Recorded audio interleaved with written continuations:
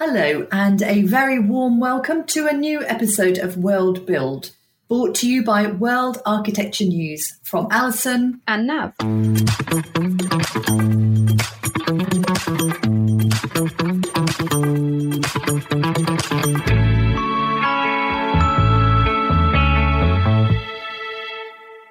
In today's episode, we speak to Paul Taylor, President and Founding Partner at Stonehill Taylor, about the evolution of hospitality design, emerging technologies, and how COVID has brought challenges to the sustainability agenda.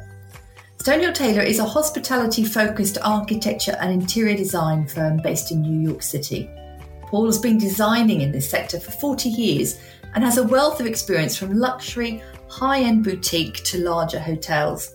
The firm is recognised for its innovative work in sustainable design, and clients include the Intercontinental Hotel Group, Hilton Hotels, Marriott International and Hyatt Hotels.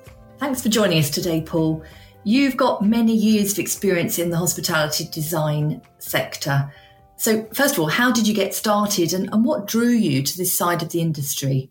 Well, thank you for inviting me. I'm a founding principal of Stonehill Taylor back in 1986. Basically, when we started Stonehill Taylor, I was only 29 years old, so I'm currently 65. So I've been doing this for quite a while. Initially, in having an architecture and interior design firm in New York, we were sort of generalists back in 1986 doing residential work. And when I say residential, I mean sort of high-end projects for wealthy people. And then we worked doing corporate interiors and some institutional new build projects. And so one thing that I learned was, being a generalist architect was not an effective strategy, because if you have a heart attack, you want a cardiologist, you don't want a general practitioner. One of the challenges was clients' interests and us as sort of artists, architects were not always aligned. In as much as is that the client really wasn't looking for you to build a design statement. They just wanted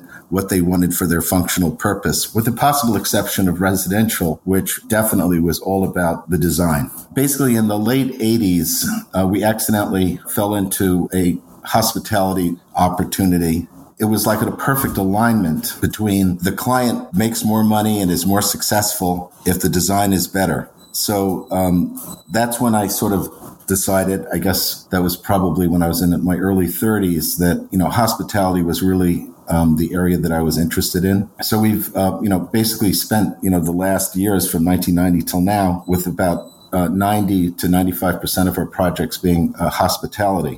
One of the other things is that when we went into the hospitality world, it turned out, at least in the United States, I'm not sure if it's true in Europe, that the architect isn't supposed to be able to do the interiors. So it was something that we didn't really understand, because we always used to do the interiors for our architectural projects prior to joining the hospitality industry. So we've sort of created a niche for ourselves where pretty much evenly split between architects and interior designers, both of which sometimes work independently, and all the best when we get to do the whole project. It's very rewarding. We work on everything from new build projects, many high-rise buildings, to building conversions, taking office buildings, turning them into hotels, taking an airport terminal such as the TWA at JFK and turning into a hotel. I'm very satisfied with finding that niche for myself for my life's work. What would you say was the most important thing you need to get right at the beginning of a hospitality project? That's a very good question. One thing I've learned about hospitality is that it's really not, you can't just please everybody. You have to have like a very specific demographic, like who is your customer?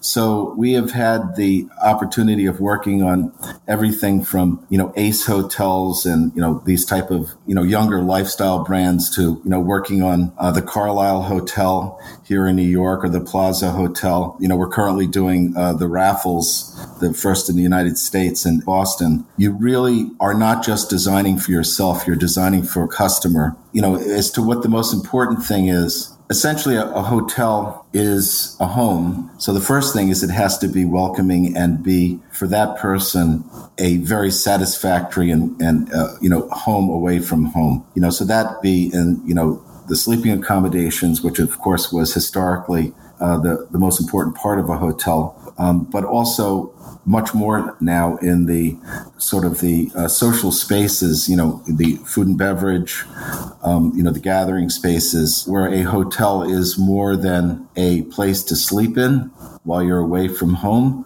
but rather it is a destination into itself. And do you think that's a trend? Is the trend of a destination going to grow? Oh, definitely. I think that the bar has been raised across, all of the price points, let's call it, where, the Hilton and Marriott, standard brands, Hyatt, we're basically providing a good guest room. The social aspect of a hotel has hit those levels as well, because they're competing against hotels at the same price point that are offering more. So you think people now are expecting far more for their dollar, their euro, their pound when they go away?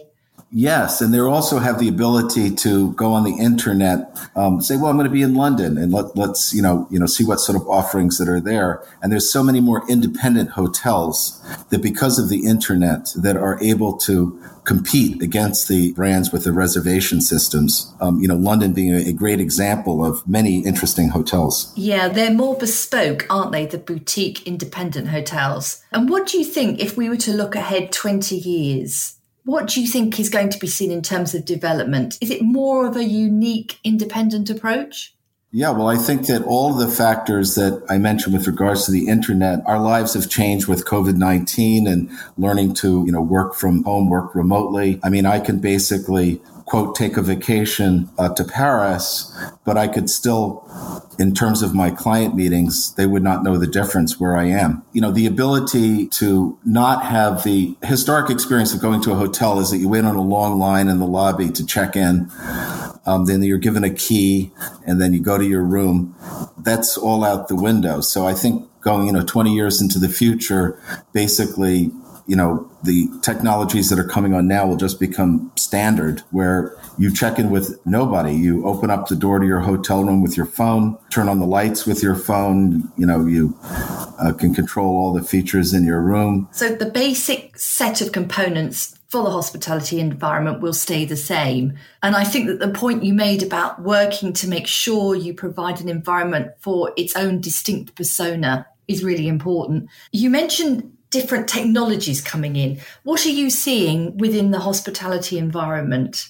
Okay, so I'm going to take this in a slightly different direction. One of the technologies that I think is changing our design process, which of course changes the product, is the use of Revit, where we're designing things three-dimensionally, both on the architecture and interior side. I think it's really transformed the ability to push the designs further than they were before. So in terms of, the technology, in terms of the customer experience, I think I kind of already mentioned the whole check-in, check-out process will just go away. Plastic key card or fob will go away.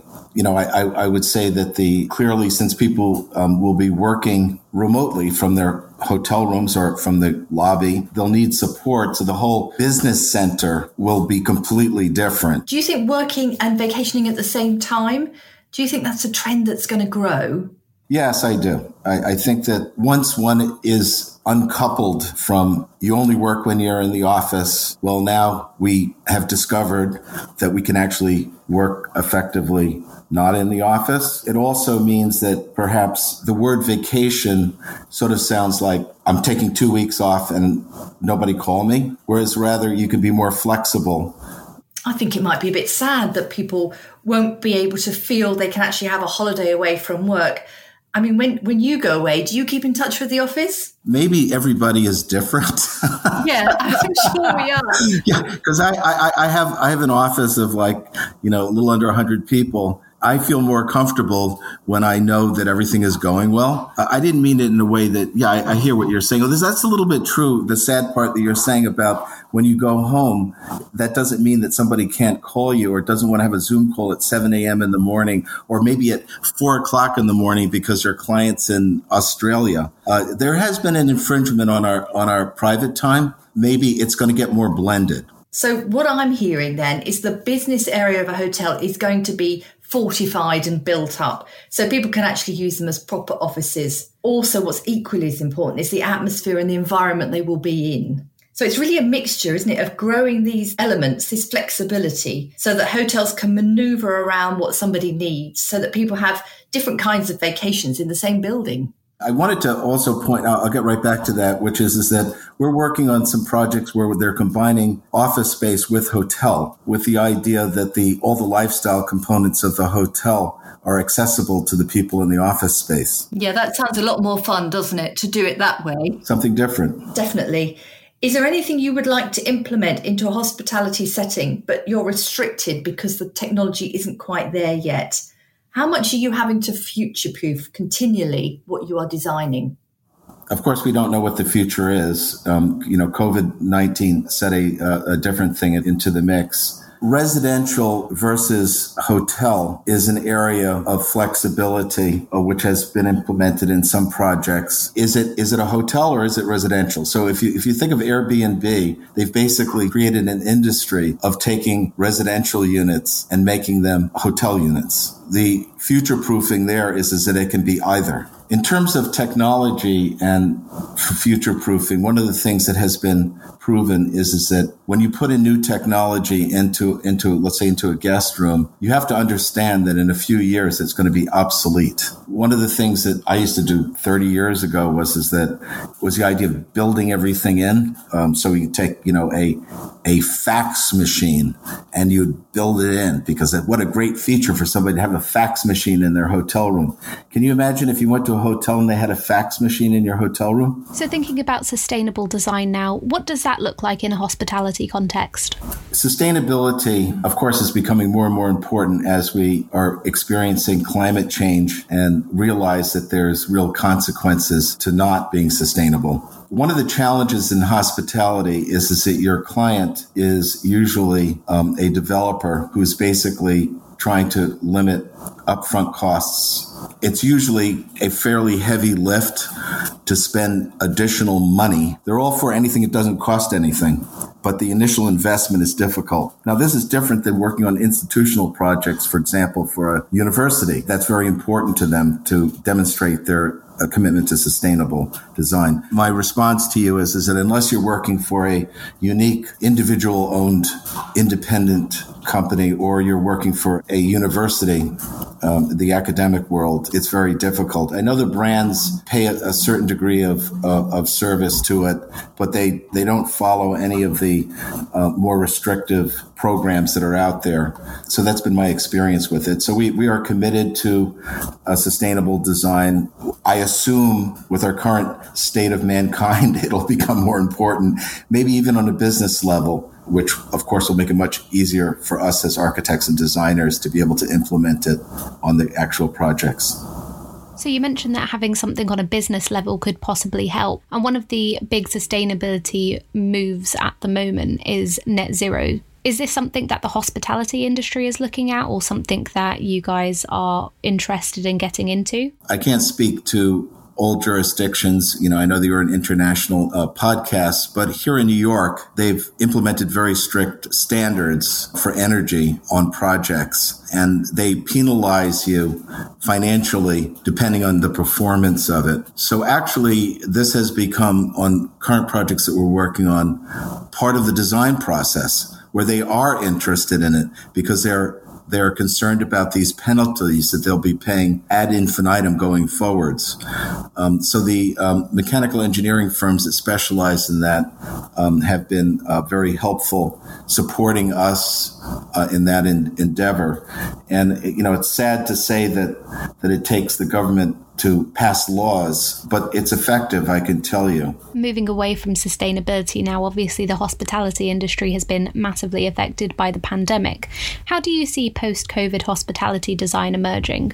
And what have been some of the challenges that you've faced? Of course, we're into almost 2 years since COVID. I guess it's 1 year and 3/4 since the COVID world began. Initially, customers shouldn't be able to touch the buttons in the elevator or open the front door, et cetera, et cetera. All hard surfaces. They're going to fumigate your room before you come in, more voice commands and things of that nature. I think that has somewhat dissipated as we've really learned that this is transmitted by the air. And so the mechanical systems in a hotel and anything that we're designing now have to implement systems that mitigate the aerosol transmission of COVID-19. By the way, the sustainability and that kind of fight against each other because we recirculate 85% of the air in the air conditioning system throughout the building. So if you've got COVID-19 virus in there, you're recirculating it. If you have more fresh air, let's say you had 100% fresh air, you wouldn't have this problem at all, and then everything in between would be better. And that would be energy-wise very, very wasteful. So in terms of putting in filtration systems, ultraviolet treatments are definitely a change that's happening. And if it's at all possible, cast your mind back to a time where the pandemic wasn't a thing. What are some of the other challenges you've had to overcome with projects? Wow. I think that first thing is that building any project is like, even though I'm not a woman, but birthing a child. So it is a difficult process. I can point out some of the challenges. The thing is that my most difficult projects have always ended up with the best solutions at the end. One shouldn't be discouraged by the challenges in between. So in terms of the types of challenges, from an architectural standpoint, we have to deal with building codes and zoning and getting certificates of occupancy, deal with things of that nature, which are sort of boring, so nobody's much interested in those. But often there's a tremendous number of challenges in keeping a high degree of quality on a project, controlling costs, and bringing it in on schedule. In terms of the interiors, most of our interiors, our casework and fit out of it is produced, overseas. Being able to schedule and control the quality of things being built in Vietnam, Malaysia, China, it's really an international effort. And so being able to get that all solved and coming in with the high quality that you're expecting on schedule, on time, and on budget is a challenge. Thank you for taking the time to talk to us today, Paul. I particularly like the idea of COVID versus sustainability. That's a very pertinent point, actually, really. If we do start channeling all this air out as fast as we can, we are going to lose heat. So thank you very much, Paul. Much appreciated. Thank you. We welcome your feedback on the podcast. So please aim all your comments to waneditorial@haymarket.com. You can listen on Spotify, Apple Podcasts, and Google Podcasts. So follow, download, and join us.